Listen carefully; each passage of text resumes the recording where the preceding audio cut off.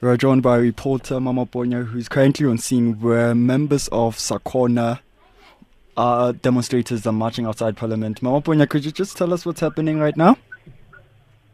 So right now we have a couple of thousand marchers gathered on Kaisergraaf Street in the Cape Town CBD, and basically the marchers say they want to say two things.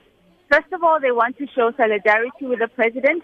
They say they don't want to see the president being disrespected in Parliament, that people should respect the fact that he's a president.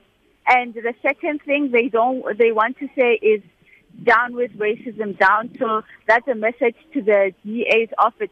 So they'll be marching to the DA's office, which is nearby. So they want to say those two things. So how many people are there, if you were to estimate? About 3,000. Are the police monitoring the situation?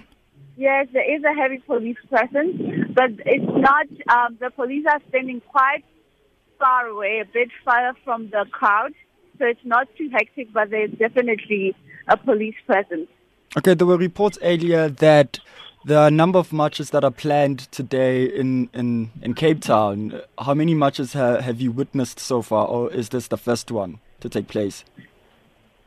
So this is the earliest one. There was a DA march planned earlier on, but I understand that march was cancelled. So there is this one, and I understand that there is another District 6 march, which should be taking place not so far from where we are now.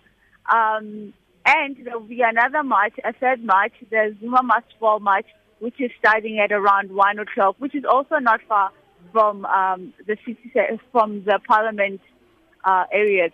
Okay, thank you so much, Mamaponya. We'll catch up with you later.